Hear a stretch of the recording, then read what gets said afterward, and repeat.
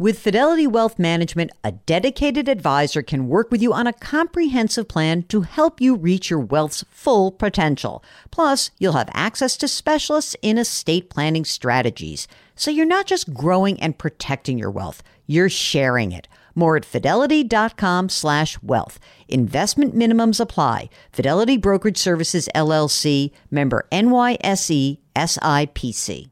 And now, a word from our sponsors at Betterment. If you're listening to my show, you're looking for tips on how to work smarter, not harder. And let's be real, you're already working hard to earn your money. But how do you make sure that your money is working hard for you? Here's how. With a Betterment automated investment and savings app, your money will go to work. They've got technology that will provide you with advanced tools, and they're built to help maximize your returns, not to mention your time. They have expert-built portfolios of low-cost exchange-traded funds. You know I love those exchange-traded funds. There's automated investing technology, and as part of that, automated rebalancing. Many of you have been asking about rebalancing, and it sort of feels like a hard thing to do on your own. With Betterment, easy peasy. They do it for you. Visit Betterment.com to get started. Learn more about high-yield cash accounts at Betterment.com. Investing involves risk. Performance is not guaranteed. Cash reserve offered through Betterment LLC and Betterment Securities. Betterment is not a bank.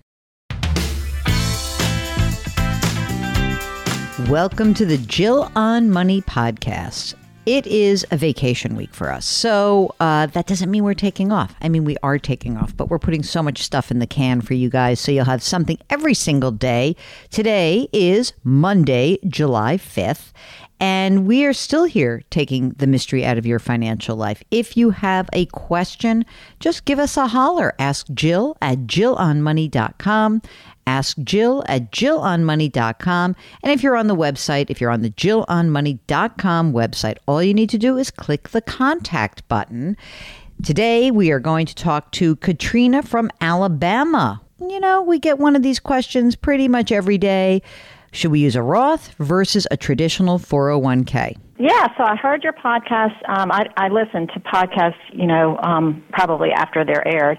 So I heard the one about the gentleman that called in asking about the Roth 401k, and he was younger than my husband and myself, so I wanted to kind of reintroduce that question according to our circumstances. Sure. And see if that's really what we should be doing. Okay.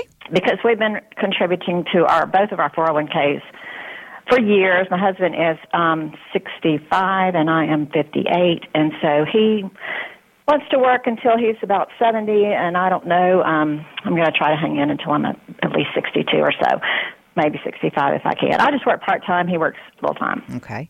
So I just don't know. We've been using the traditional 401k. We haven't even had the option of the Roth 401k until just a few years ago. We haven't really looked into it much, so I just don't know if that's what we should be doing. Okay. So tell me a little bit more about yourself. So you've got a bunch of money in your 401ks, your traditional 401ks. How much is the total that's in your retirement plans right now? So he has the traditional 401k and a traditional IRA as well. So he's got about $800,000 in the combination of that. He has about $36,500 in a Roth. I have in my 401k traditional about $616,000 and a Roth of $40,600 or so. Hold on, I want to make sure you said $616 for your own 401k, right? Correct. Oh, fabulous! Fantastic. That's pretty good for working part time. Yeah, because I have been maxing out mine forever. He was in a position of not being able to max out his because he was in that higher income. He was limited. And so just recently he's he's working less hours, so he's now able to max out his as well. That's great. How much do you earn together, approximately? Approximately $170 a year.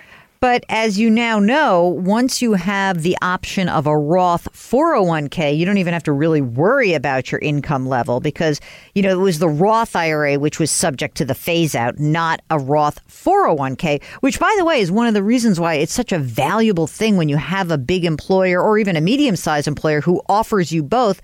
A lot of people who make more money than would allow them to use a Roth IRA can use a Roth 401k.